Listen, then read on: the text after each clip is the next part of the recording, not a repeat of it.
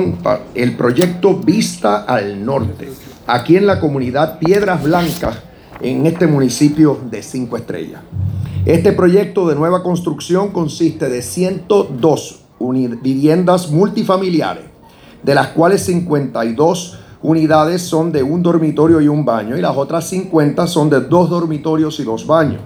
Todas están construidas en cumplimiento con los requerimientos de la ley ADA, que garantiza accesibilidad a personas con diversidad funcional.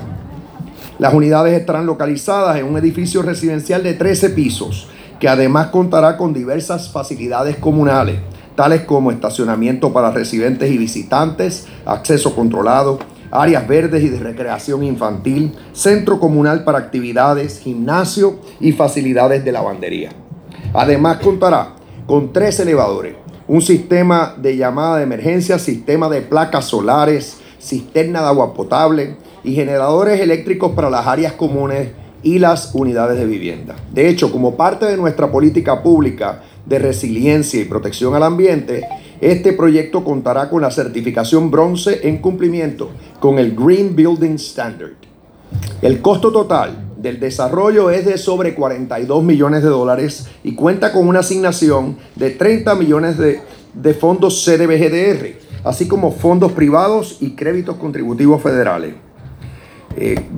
Me percato de la presencia de Michael McDonald, vicepresidente de First Bank, así que asumo que First Bank también es parte del financiamiento. Gracias. Se espera que la construcción de este nuevo complejo esté terminada para diciembre del año próximo y me comprometo a regresar para esa inauguración. O sea que estamos hablando de una obra de cerca de 2 años de duración. Guaynabo es un municipio que atrae mucha población, por lo que proyectos como este son vitales para que nuestra gente tenga acceso a un techo digno con todas las facilidades modernas que necesita y que estén cercanas al casco del pueblo.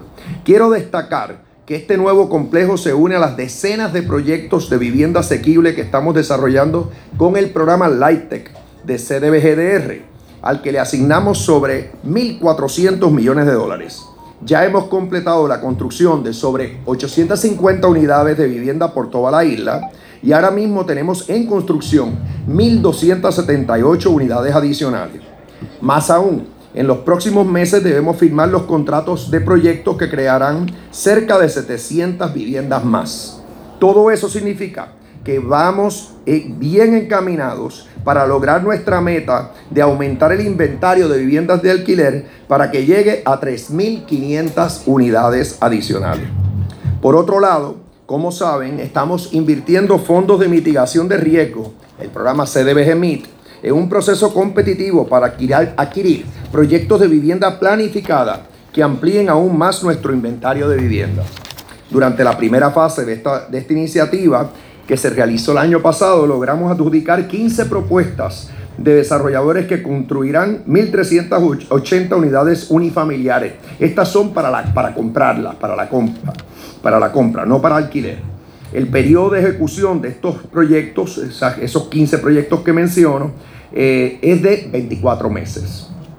En la segunda fase, que surge de unos requerimientos de propuesta en septiembre pasado, y que ahora están todas las propuestas están bajo evaluación, buscamos adjudicar proyectos que nos lleven a completar otra meta, la meta de añadir 3.000 unidades de vivienda para la venta adicionales por medio de este programa. O sea, si añadimos, esto es meramente 2 de los programas del Departamento de la Vivienda, el programa LIHTC y de brecha, CDBG de brecha. Ahí meta 3.500 unidades de vivienda de alquiler para personas de bajos o moderados recursos.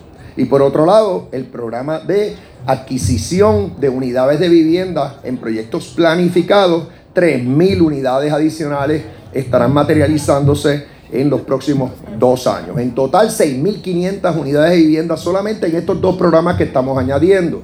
Ya se han reparado, reconstruido más de 6.000 viviendas impactadas por María, y seguimos porque